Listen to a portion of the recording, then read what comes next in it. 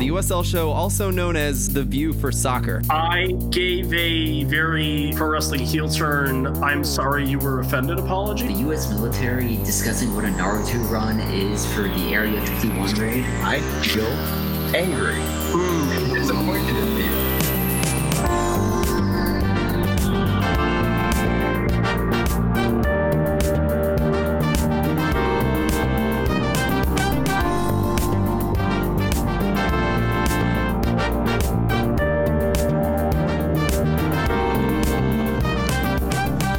So we will be jumping in right into the main thing, which is all the games we had over the past week. So we're going to start off with the most recent one that has been talked about entirely would be Tacoma Defiance beat San Diego 3-1, and I think we'll jump right into the main San Diego spokesperson to get his opinions on what happened in this match. Pass. I think Tacoma has surprised some folks. We'll probably talk about Tacoma against Orange County as well. Took advantage of some opportunities, played with some pace. San Diego had lots of chances but couldn't finish. And I do think Tacoma is going to surprise some teams this year, especially at home. They're kind of a fun team to watch. And unfortunately, San Diego on the losing side of this. But if you're a Tacoma fan or a neutral in general, like I said, Tacoma is a really fun team to watch right now. Yeah, Tacoma to me is starting to look more like what we saw from LA Galaxy 2 for the last few years, where they are an okay team. You can't discount them. They're not going to be a pushover. And if they return to what they were in their first couple of years, where they were a borderline playoff team, it's going to make the Pacific Division here really ugly to play in, because if Tacoma's decent, there's no bad team. Well, okay, there's Vegas. There's no other bad team left in the entire Pacific. Yeah, this Tacoma team has really snuck up on some people, including myself. And I watch way too much USL for my own good. But even me, I was like, it's just Tacoma. They have a cool crest, and that's about it. But, talking about the Loyal match itself, just watching that match, it just felt like, even though statistically you would think that the Loyal were absolutely dominating every single thing about the match, just watching the match, it felt like Tacoma never lost control, even though they were probably sitting around 40% possession, which is absolutely wild. And you don't see that happen very often, especially in the USL, where most of the time if a team dominates possession, they're probably dominating the game as well. But that didn't happen during this match, and it was a very interesting watch. It was interesting from the XG that they had for that match from American Soccer Analysis, which will be referenced often from the rest of this episode. Tacoma had a 2.49 XG for their total team goal, while San Diego had a 2.27 for their XG, and it was a Tacoma 3-1 win, so it was still, XG-wise, it was still roughly pretty even, but interestingly, just that Tacoma, I think it's going to be a really difficult place to play, just for how difficult it is just to take a road match to that place, just how isolated it is amongst the entire league. Right, this might be the most isolated, I haven't checked, but it might be the most Without isolated team in Whitecaps the too, entire I think league it at is. this point, just because of how Whitecaps too, or Hartford's pretty isolated as well. Hartford's pretty close to New York Red Bulls too. That's true. Yeah, I think their closest opponent for Tacoma is Sacramento, which is a couple states away. Yeah, living in Sacramento, that is not a short drive. I've driven to Portland, and that's almost all the driving time trip. I mean, overall. Okay, so moving on to the next game we had for the... Oh, sorry. I was just going to say, go ahead. I keep looking at this San Diego Loyal team, and they, against a team like Tacoma, you really think that San Diego would, match up well. I mean, everything about San Diego seems like it could match up well. And Alan, you might be able to speak more on this, but is it really just a finishing issue, or is there more just going on there? Because I'm so confused by this Loyal team. I think it's a little bit of players haven't figured out their role, and or they haven't figured out exactly how to use people to their strengths. Like Corey Herzog has been relatively non-existent. Nikki Jackson's been relatively non-existent. But I mean, if you're looking at those XG numbers, you're looking at 8 shots on target. They're getting the ball to where they want to be. Like I think they had like 18 shots in the box or something like that. They're getting the ball to where they wanted to go against Tacoma. But I mean, when their keeper makes 7 saves, I mean that gives you an idea that like you're putting some shots on target. You know, maybe 1 or 2 more go in, or 1 more go in. It's a different match because that third goal right at the very end was kind of a Loyal throwing everything at the goal and them getting a counterattack against kind of a slower back line with some faster attackers. And I think Tacoma knows that's their strength. They're going to clog up the middle. They're going to make it really difficult to break down, and then they're going to hit you on a counterattack, and they're going to score. And they were deadly. I mean, I think they had 4 shots on target, and they scored 3 goals. Like, they were deadly when they had their chances. Their chances were really good, too. I think the first goal was a little bit weird, but the other 2 were clear cut. Like, the third goal, like, I saw it was like, oh, they're going to score. Like, as soon as that ball went in again on the counterattack, I'm like, they're going to score.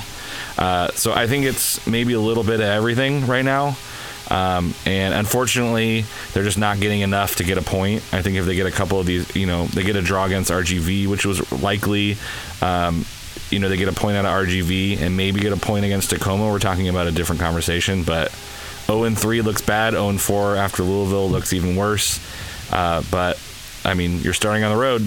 I mean, this is what happened with Hartford, right? They buried themselves in a hole the first season play on the road, and hopefully San Diego Loyal figures it out. But they have the horses to do it. I just don't think they've figured out how to fit all the pieces together. But we can talk about San Diego all night, but I think we want to move on to that Charlotte-Charleston shocker. Yeah, I mean, that's a big surprise. Charlotte Independence 3, I want to say this is Charleston the Battery first 0. Independence victory over the Battery since, I think, 2018. I mean, that it's been quite some time since Charlotte got one up over their South Carolina rivals. If you're looking at the XG for this match, Charleston only recorded a 0.6, while Charlotte got a 0.74, got a 1.74. This was not like the best results for Charleston at all. No, this match was really interesting to watch, and what was very interesting about it is the first few minutes of it was definitely Charleston looked like the better team. I almost put out a tweet out there that was like, yo, this Charleston team might win by big. And then, the first goal goes in. And I'm really glad I decided to not send that out because that would have been really embarrassing. But, 2 goals, 2 goals within 6 minutes of each other. It didn't really feel indicative of what I watched because Charleston had, I think, 2 shots very early that went off the woodwork that about near smashed in the post anyway. And they were very close chances, and they're not going to show up as shots on target, even though I think that's the biggest bull in all the stats, is that shots hitting the woodwork don't count as shots on target, and I think that's strange. But, I mean, it was a very interesting watch because you would, just watching the match at the very beginning, you would think that Charleston were dominating, and then they lose 3-0. It was very confusing optically. I mean, Charlotte took advantage of much of their chances. Irvin Parra with 2 goals on the night. His XG was 0.93 from the match, and Charlotte was just clinical from all of their chances, and they walked away with 3 points. Yeah, yes. One of those was a penalty kick, right? And the other was defenders losing a mark, like all by himself in the box. Like even a guy like Parra, that's probably on the back side of his career. Like you can't leave a guy like that at the back, like open in the box with a free header like that. You're just not great. I do think you're right. I think Charleston looked better than the scoreline says, but I think probably the best looking thing was like the sunset and the stadium there. And I know that's like a little bit whatever, but yeah, they wanted more of that match. But this is one of those chalk it up to a team taking care of their opportunities versus a team that maybe got a little bit unlucky with a couple of their strikes. But I mean, we've seen this already in 40-something games that this happens all the time. The New Mexico RGV from a while ago, a deflected shot happens to go in, and RGV walks away with 3 points. So unfortunate for Charleston, but I mean, for Charlotte, that's a great start for them. I think it puts some energy into their franchise, and that's a big win for them. So hopefully they can ride a high of this and kind of take it in for the next couple weeks.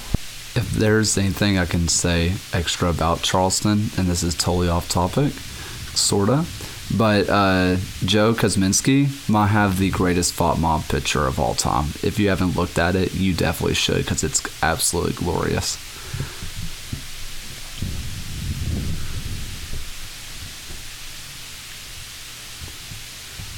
All right, so next game on our docket was the Miami FC. Beat New York Red Bulls 1-0. And this is when I was watching during the same time that Charleston was going on. And one thing that I actually realized to me is these almost look like the same teams, where they both have a lot of offense and their defense is just not there for the most part. Their defense will suddenly just disappear in a critical situation, and I think that's why this game was decided, that New York's defense disappeared and Miami capitalized. And the few times Miami's defense disappeared, New York couldn't really do anything about it. And it's weird to think that's the way it's going to work, but to me, I think these are two teams that if you press in the back, especially with a lot of pace, they will fall apart very quickly. And I think New York's team was more built to do that than Miami's team is. Miami's team is more old school in the sense of the USL, where they're just going to break someone down slowly, and New York Red Bulls 2 tends to be talented enough to be able to absorb that pressure, while Miami is not. But in this case, Miami got the win 1-0, and we'll see how this works out. But this is going to be potentially a pretty important game deciding who's going to make the playoffs, because I think both these teams are going to be near that number 4 spot. And if one of them wins the season series, I think they probably make the playoffs over the other. Yeah, this match was a very fun one for me, because this was kind of the coming out party for Bolu Akinyode, who was a Birmingham Legion member last year. And he's finally getting to play his natural position, which is defensive midfielder. And he is just a fantastic one at that. And so it's very nice to see him play. And I decided to look at Fought Mob because I wasn't able to watch all this match. And lo and behold, even though he wasn't a goal scorer and he wasn't the assister, Bolu was indeed the MVP of the match, according to Fought Mob, which he is just a steady player. He can move up into the attack, but also with Legion, he was a center back. And so he has a lot of diversity. He can slot in comfortably, which is kind of what Miami needs, because like you said, Miami completely falls apart on defense because they have the offense, but they don't know what to do on defense. Having a guy like Bolu who can kind of fall back and become a fifth person in the back line or become a third center back there has definitely, I think, bailed them out of a few times and made a lot of these score lines look a lot more respectable than they probably should be.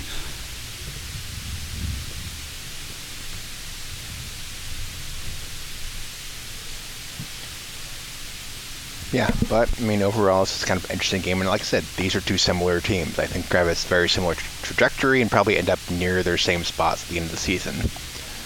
But moving on to a lot more lopsided game.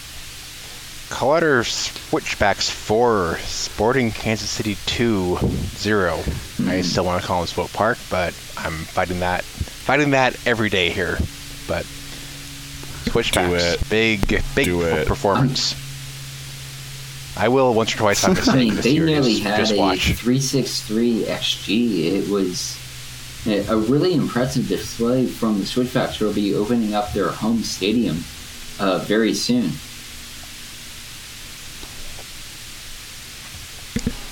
Yeah, I think if people are looking at this one like, oh, they got a red card, that's why. It's like they were already up 3-0 before that red card happened. This is kind of maybe a good sign for Colorado. I know Evan is, super high on them for, the coach and a bunch of the players. So I texted them, was like, is this the coming out party or redemption story for Colorado Springs? I just think it speaks to like how good this team can be, or how competitive this team can be. Maybe not like good, but competitive this team can be. And they've proved that they can put together a good game, score plenty of goals, get plenty of shots. And I think Colorado Springs is definitely a fun team to kind of watch and follow. Again, I don't think they're going to, run the Mountain Division at all, but I think they're going to be a fun team, some fun matchups to check out. And obviously they're opening their brand new stadium as well, so it's going to be a fun team to watch on TV as well in that new stadium. Yeah, they're better than last year, and if they could get their 2018-2019 home form back, I think they're in good shape. So I just don't think they're ever going to, like I said, they're not going to be a team who you see in the semifinals of the West. They're not going to do that. But if they're a team who sneaks into the playoffs and really gives the number one seed a threat, I could believe they do that.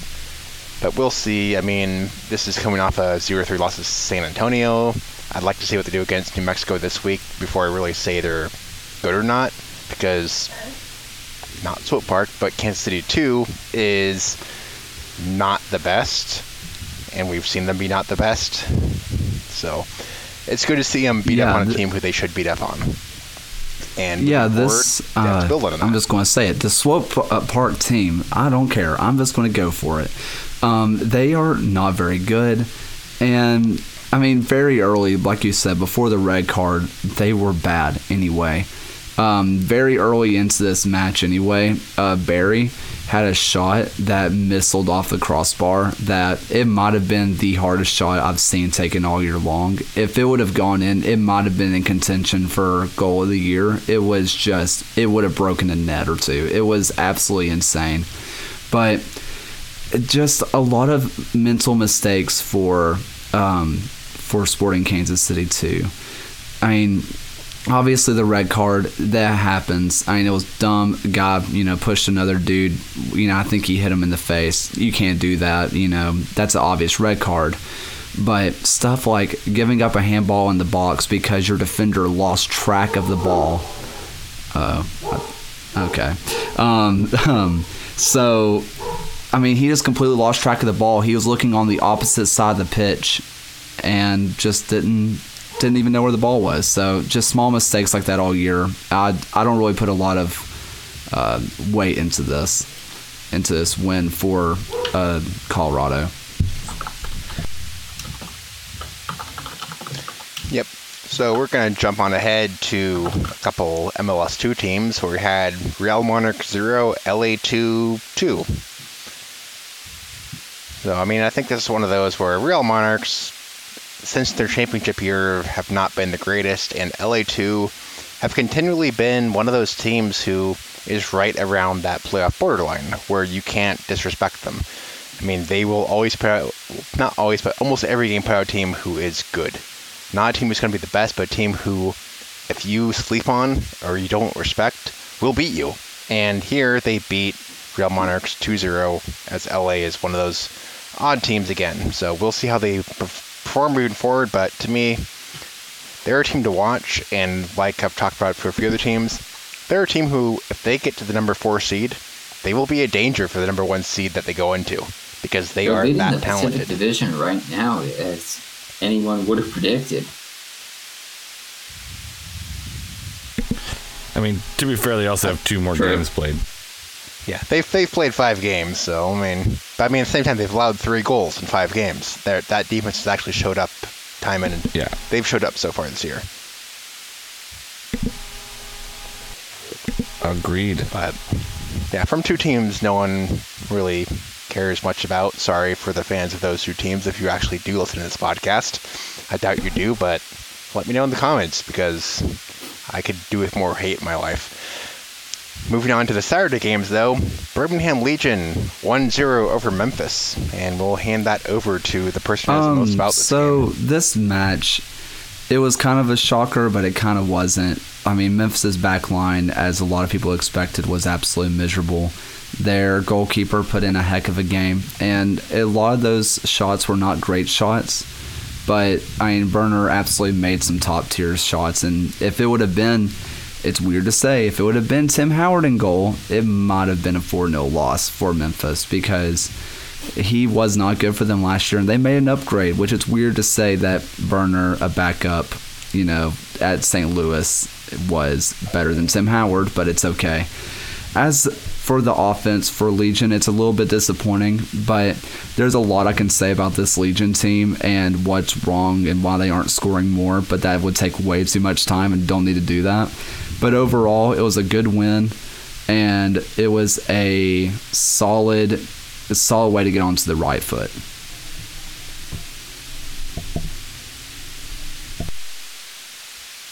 Yeah, I mean, to me, Birmingham is one of those teams where I can't really put my finger on what they're going to be this year.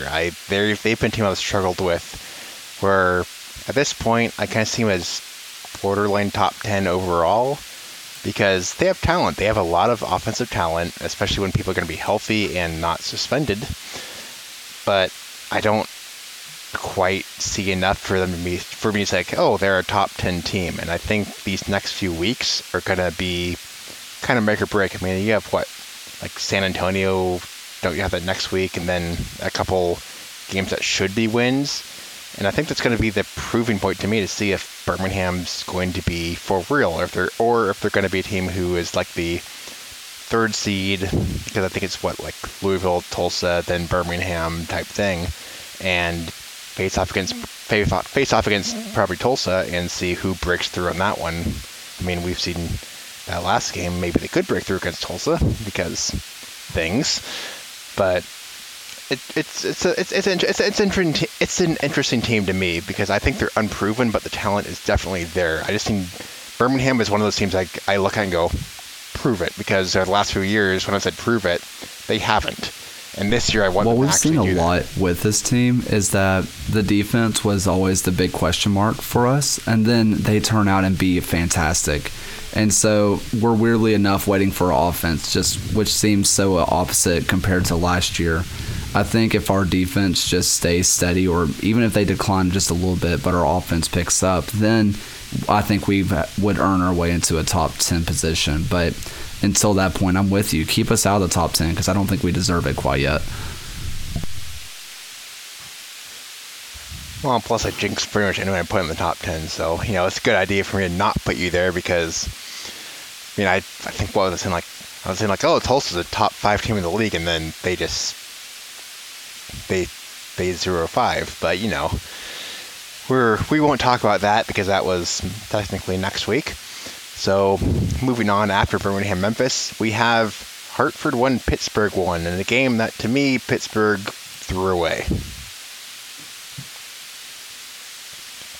If you did not watch it, there's a red card from Forbes, probably around 70th minute, and then Hartford gets the stoppage time equalizer, and this is, to me, Pittsburgh throwing away 2 points, because they actually got 1, but it's them throwing away extra points to a team they should have beat, and a team who beat them last year in the standings. So this is not good for Lily Ball, and it's been a slow start for Pittsburgh. They, through their 2 matches, they have 1 loss and 1 tie, and it's just not the most inspiring start for the team. I do think they'll turn around, but it's not like Lily Ball to lose a match like this. I think they're going the Louisville route, where they start slow and then turn around halfway through the season and end up being really good. Maybe they're like, let's try this one out for this season.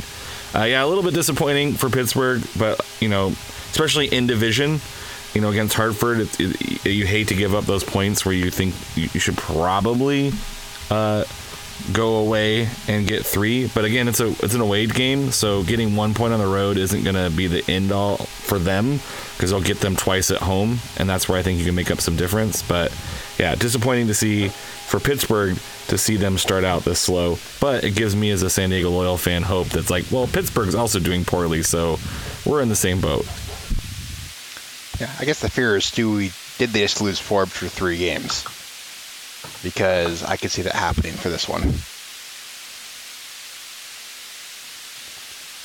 But moving on, I guess we have Tampa 2, Phoenix 1. No one cares about that game. So we're going to move on to New Mexico 3 and Austin 1. Let's talk about this one first. Yes, I am serious. I mean, this is exactly where you would want New Mexico to be. They should be Austin. If New Mexico wants to be that playoff team that fighting for the top of the mountain right now, this is a game that they definitely need to win. And they looked better than they have in the past, like starting to put together a game that actually has some shots, 8 shots, 7 on target. It's nice to see New Mexico kind of pick it up. I think they're another one that was kind of a question mark early, losing to Rio Grande at that first match. You're like, really? But then RGV ends up being all right at home. The El Paso draw was fine, but I mean, this is not a surprise. New Mexico should be Austin 9 out of 10 times right now, and I think it just helps New Mexico kind of get their footing. Yeah, I think to me this is more of the confidence boost for New Mexico, where their first 2 games, they didn't really want those happening, but especially with how good RGV has been, you can't really fault that one when it was a fluke. I mean, it should have been a draw. That should have been a draw. And then when you play El Paso again, I mean, you could say that probably should have been a win. So then finally you beat Austin, Austin to me is one of those teams that you always underestimate. They're never great, but they're always like one step higher than you say they're going to be. So I don't think New Mexico's in trouble yet. This is a step in the right direction to me from New Mexico, where this is what I want to see from them on a consistent basis. And now their next 3 games are Switchbacks, Loudoun, and Real Monarchs. Those are 3 very winnable games for New Mexico here. And if they pick off those 3, or even get 3 wins and a draw, New Mexico is still a team who I probably have in my top 3, even though, not top 3, top 10, even though they are a team who is swingy, who I think is more vulnerable than most teams in the top 10 do have a really bad week and crash out. They have a lot of talent. And they can put it together well. They have a good coach. They have good players. They have good tactics. And New Mexico, as long as they keep playing like they did last week, they will be one of the better teams in the West and should make a good impact. I just want to see them do it again and again.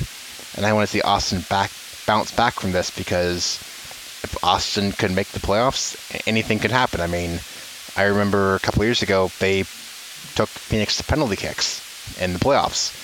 So they have that. They have that much talent where they could take any team to the danger zone. So I want to see what they do. Both these teams are fun to watch, and I want to see what they do. Yeah, for me, Austin, this match was a lot of, this is your first match of the year. Who are you? What team are you going to be this year? And I watched the match, and the answer is, I still don't know. I don't know who Austin is. And I really wish you could learn a lot, because I feel like a team like New Mexico, you find out very quickly against, like you said, a top 10 team, what kind of team is this? But I still have no idea what Austin is. Obviously first game of the year, but I'm just as confused leaving this match as I was when I was going into it.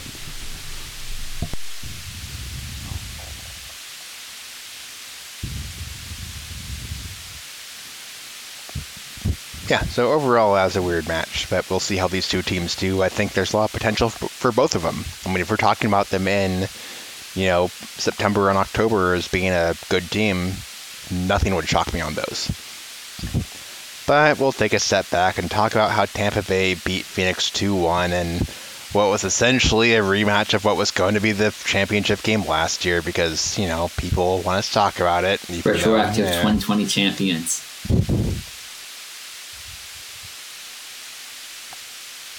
Did they get a trophy for that? I mean, you could rate one for like $50. Eastern Conference trophies, so.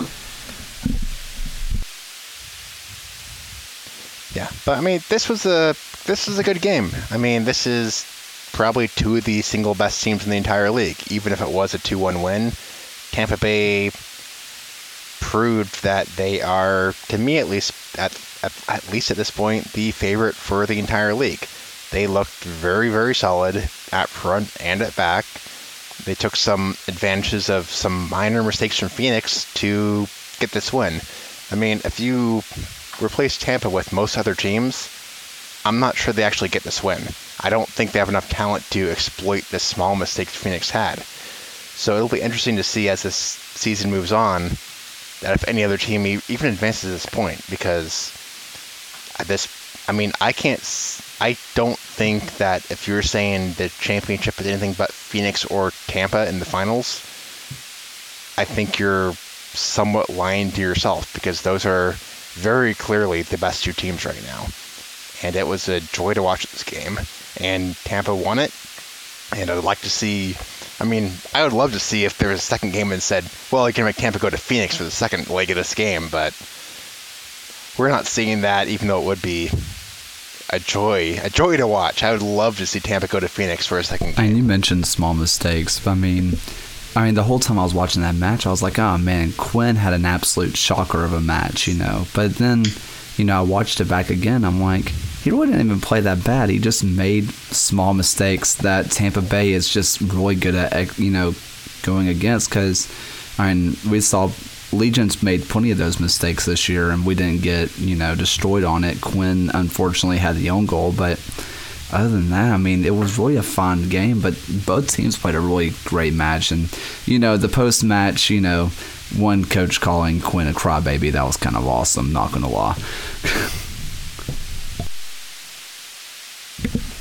I believe it was directed at Santi Moar. But I do think this shows how important home field advantage is going to be for that final. I think if this game's played in Phoenix, it maybe ends a little bit differently. I thought Phoenix was maybe a little bit unfortunate not to get a draw. There were some shouts. There was some diving/not diving. There was some difficult calls that the ref had to make. I think the couple things to take away is, yes, they're both very talented. I think the other thing that Western Conference teams can take advantage of is when you frustrate Phoenix, they tend to not play well. They tend to react, and for a team that's used to winning a lot, and Orange County does this from time to time when they really frustrate Phoenix. I think that they kind of focus on the wrong things and don't perform to the highest of their abilities, and I think we saw that a little bit as well. I think they got in their heads a little bit. They got angry at the refs. They got angry at the other players, and I think Tampa Bay took them out of their game a little bit. But I still think Phoenix played well enough to probably get a draw here. But I think that's what's going to keep Tampa and Phoenix motivated, is who's going to have the better record going into that final. Because if we get that final and it's in Tampa Bay is probably the favorite. If that game's in Phoenix is probably the favorite. So it's going to be a boxing match between those two against who's going to end up with the most points at the end of the season. Sorry to East and West Conference teams. That means they're going to go and they're going to play this like this is Europe, where every game matters. Yeah, these two teams are just that good. Right now, if I had to, I guess even ranked MLS, I think Tampa Bay and Phoenix would probably be better than out of the bottom five, at least for MLS teams. I think they could beat the worst five MLS teams, especially at home. That's how talented these two teams are. I would love to see Tampa Bay beat FC Cincinnati. Okay, so I want to point out that this was not me who brought that up, because every time I do this, Cincy fans say, "Oh, Pony hates Cincinnati." Like, no, that was not me. That was not me. One club's the defending champion of the league, and we're going to move on, though.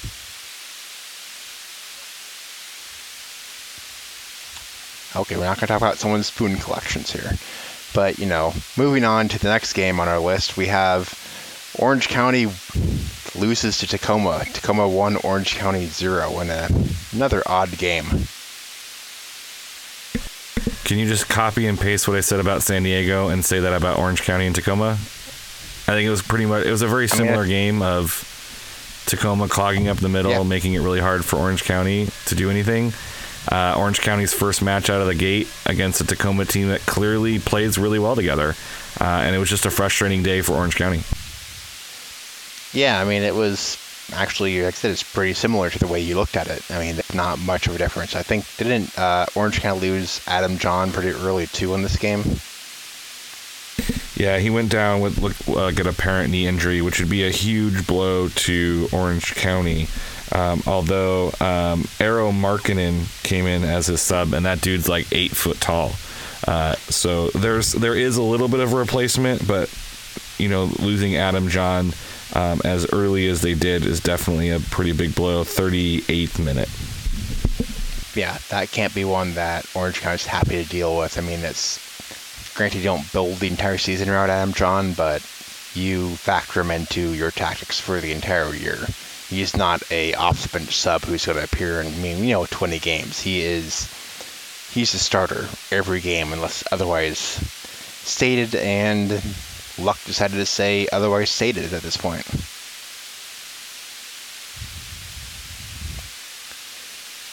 So now as we're doing again, Tacoma, again, another good win. Tacoma, you can't sleep on them this year.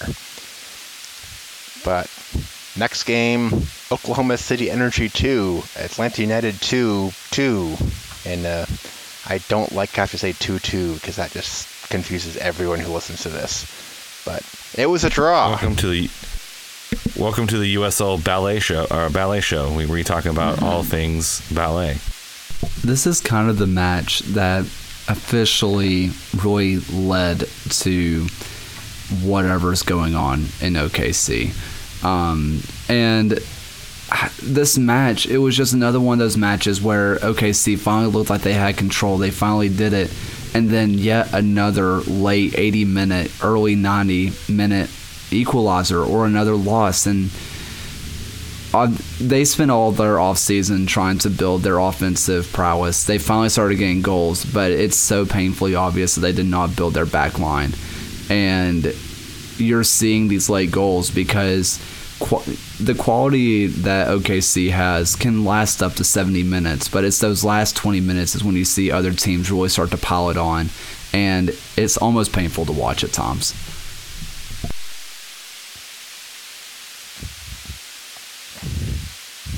Yeah, I mean, I wouldn't disagree. Yeah, I've been avoiding those OKC.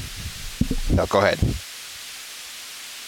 I try to avoid watching OKC games because I know I'm just going to be sad watching, what should be a pretty decent team just not be able to put it together on the pitch. It'll be interesting to see what develops out of that. And you alluded to that kind of town hall meeting stuff that they've talked about. So it's like clearly they're aware and trying to maybe addressing it. But right now it's you see OKC and it's like as a neutral, like I'm probably going to find a different game to watch. Because it's heartbreaking to see some of that happen. And, there's some pretty decent names on that team. CJ Cochran is probably doing his best to keep the team in the games, but it's just tough knowing that your ownership is not as invested as you would probably hope, or at least that's the way it seems as an outsider. No, I would just disagree with that OKC has seemed like a team who's just not willing to take that next step, where I think they're more not comfortable, but they are not against being a team who, in like an 8-team division, like 3rd to 6th, if they're in that, they're more or less okay. As long as you're not the worst team, there's no reason to fight against it to them, from what I see. And that's not fair to the fans, not fair to the players, unless they all have basically been told that, yeah, this is our ceiling. We were not looking to win the cup, not looking to win a shield. We're looking to, maybe make the playoffs. And if you're not happy with that, too bad. And I don't think that should ever be the approach unless it's literally an ownership group that goes, we can't afford it, and we refuse to sell the team. And if that's what the ownership group says, that's on them. And the fans need to say, well, should we pressure them to sell? Because we need to have a team who's going to challenge for the cup. No matter what, you need to actually take a step forward. But OKC is just confusing. They're fun at times, but confusing. Something that hurts that OKC's ownership hasn't had to deal with before is that the Roughnecks, now FC Tulsa, is actually decent now. Before, they could just run Oklahoma and be like, okay, we're better than the other team in the state. See, we're not bad. We're better than them. But they can't exactly do that anymore. They can't hide behind we're the best in the state anymore. And I think that's kind of pushing what's happening right now. Even the Roughnecks' first season really pushed OKC when they had existed. But OKC has been passed in their own state, and it's just really tough for the team and the fan base to admit that they're no longer the best team in the state.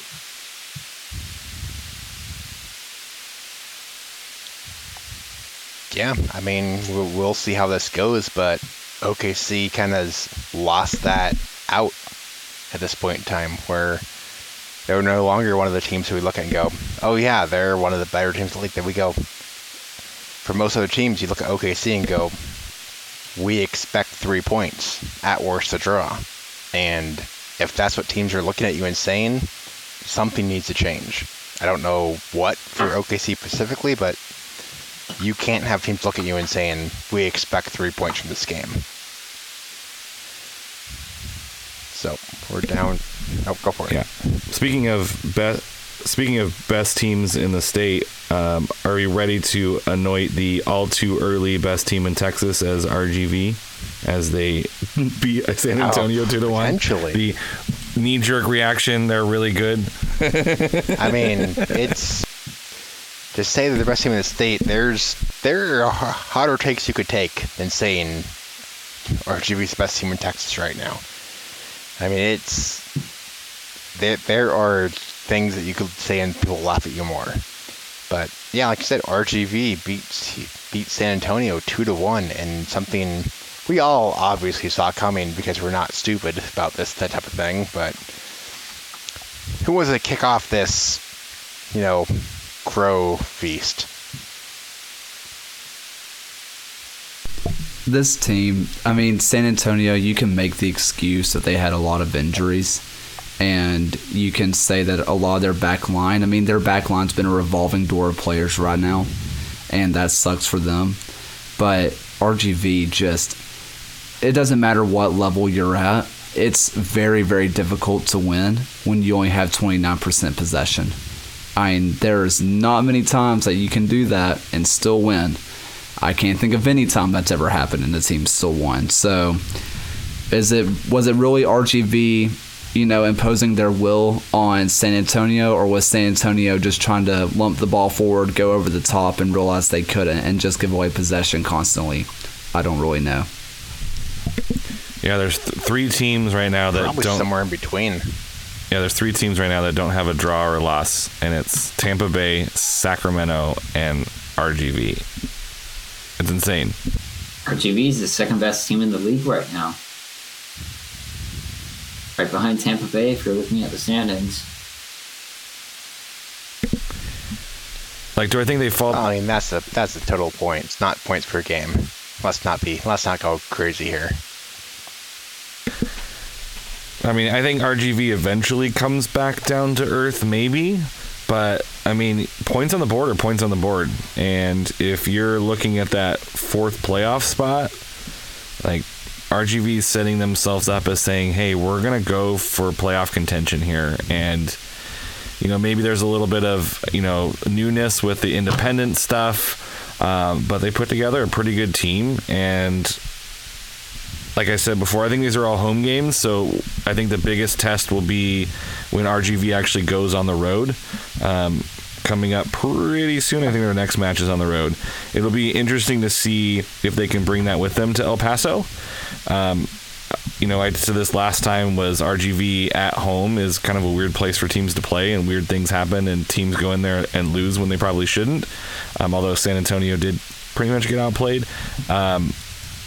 It'll be interesting to see if they can bring RGV that on the road and get some points on the road. I think that's where they'll really solidify themselves as a team to talk about this and for the early season. Now, if they can keep this going for 32 more or 28 more games, we'll we'll have to see.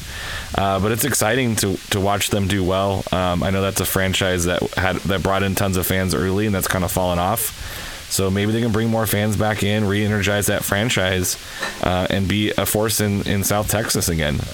It's just better for the league, I think. And I'm rooting for them to be successful because after San Diego lost to them, we don't have to see them anymore. So they can run the table if they want to, and I'll be happy. Yeah, they're a talented team. This is my most underestimated team of the year so far by a huge margin. I did not think RGV would be a team who would win their first 3 games. I mean, if you asked me when is RGV's third game when is their third win, I probably would have said July sometime at the start of the year. And they have just done so well to put this stuff together. I mean, this looks like it's 2016, 2017 RGV where they finished as like number 2 seed in the West, and I predicted them to win the cup, and they lost in the first game in the playoffs because I jinx teams all the time. But they look good. They look like a team who is talented, who have depth, who have skill at all levels and all spots. And if they could keep playing like they have for these first 3 games, RGV is not going to be one of those teams who's like the one-hit wonder where they have that hot streak for a month. If they play like this for the rest of the year, RGV is going to be one of the best teams in the league. They are going to challenge the Phoenixes. They're going to challenge Sacramento, the Orange Counties, the San Antonios to be the best team out there. And I look forward to it because the more teams who could break into the level that's not we're okay, but the level that is good, the level that could survive in a higher tier, who, if you put them on an MLS field, wouldn't get just destroyed. If you could do that, especially as an MLS 2 team, because think about it, these are people who are playing here because they're not good enough to be in Houston at this point. That is amazing, and that speaks to the talent of the USL and speaks to what the USL does best, which is bring in players who otherwise would be missed or otherwise might not get the time and put them on the field and let them prove themselves. Let them prove that they should be on an MLS side. And I don't care who does it. If it's RGV, if it's Tacoma, if it's New York Red Bulls 2, whoever does it, this is good for U.S. soccer. And if it's just from the MLS 2 teams, cool. If it's from the independent teams, even better. But we need this. This is the best thing possible for the sport in this league.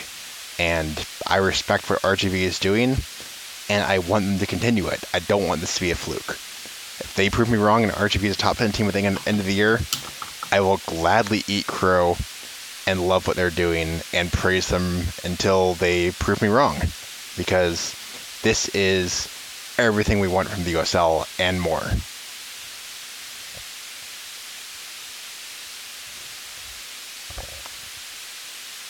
Rant done.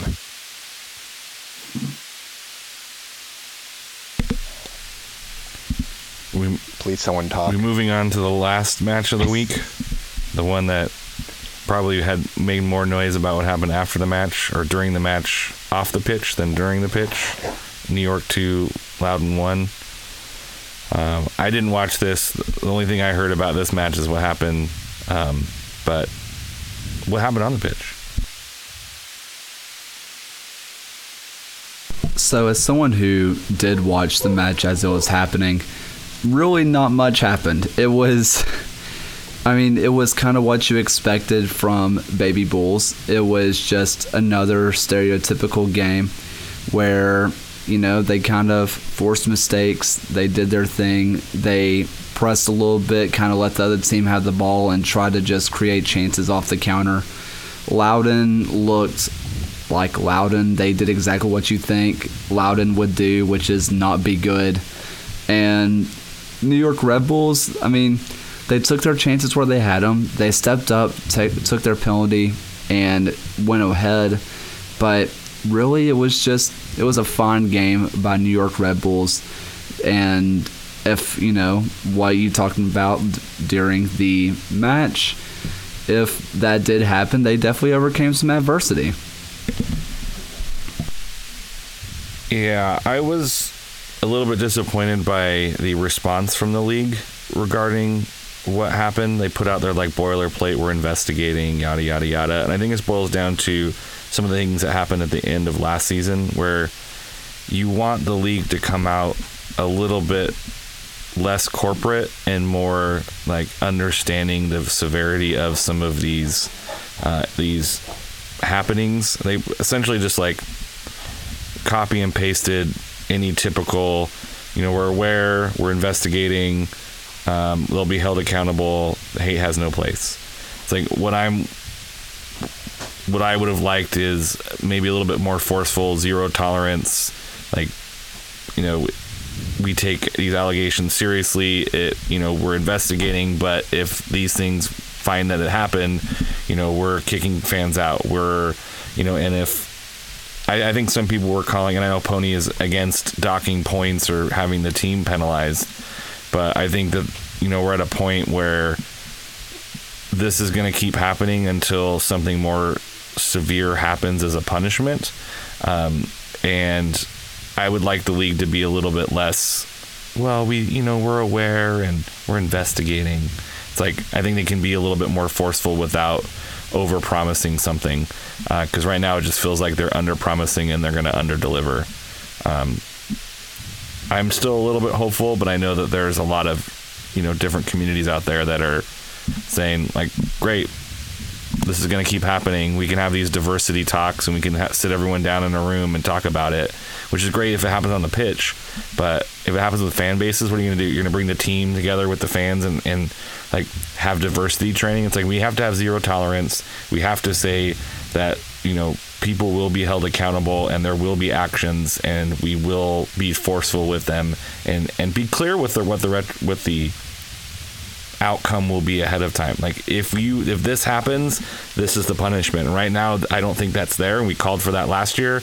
We haven't seen that. We have this, the more positive aspect, which is great. And I love that, the forever proud and all of those things. But when it comes to actually holding people accountable, I'd like to see the league be take it a little bit more seriously and be a little bit less corporate.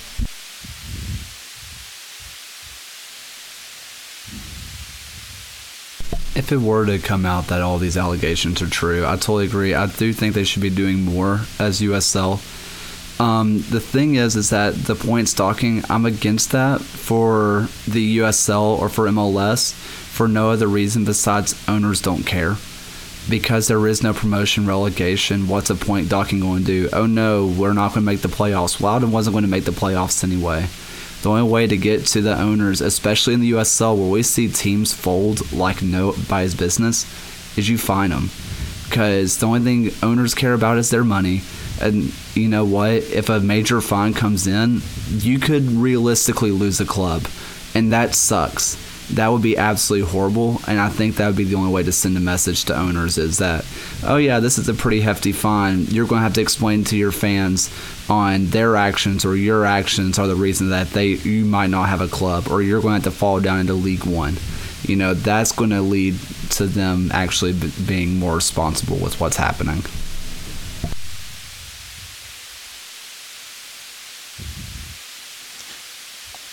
Yeah, it's never an easy thing to talk about. There's no obvious solution, which is why we still have these things happening year after year and in a few games per season, because there is no clean solution.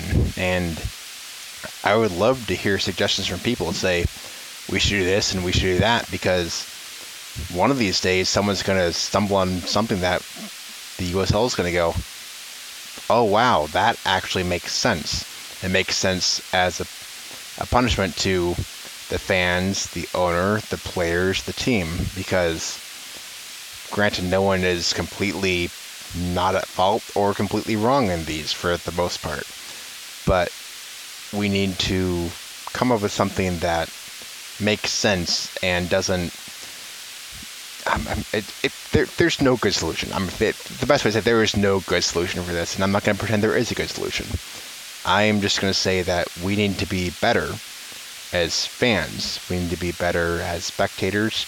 The players need to be better. The owners need to be better. The coaches need to be better. If they hear a player is saying that, they need to do something about it. They can't just sweep it under the rug. The owners need to be able to step up and say, well, I heard this is going on, so I'm going to do something, instead of saying, I'm going to ignore this. Because we need to be better people. At the end of this, we need to be better people. And that's what we all need to do.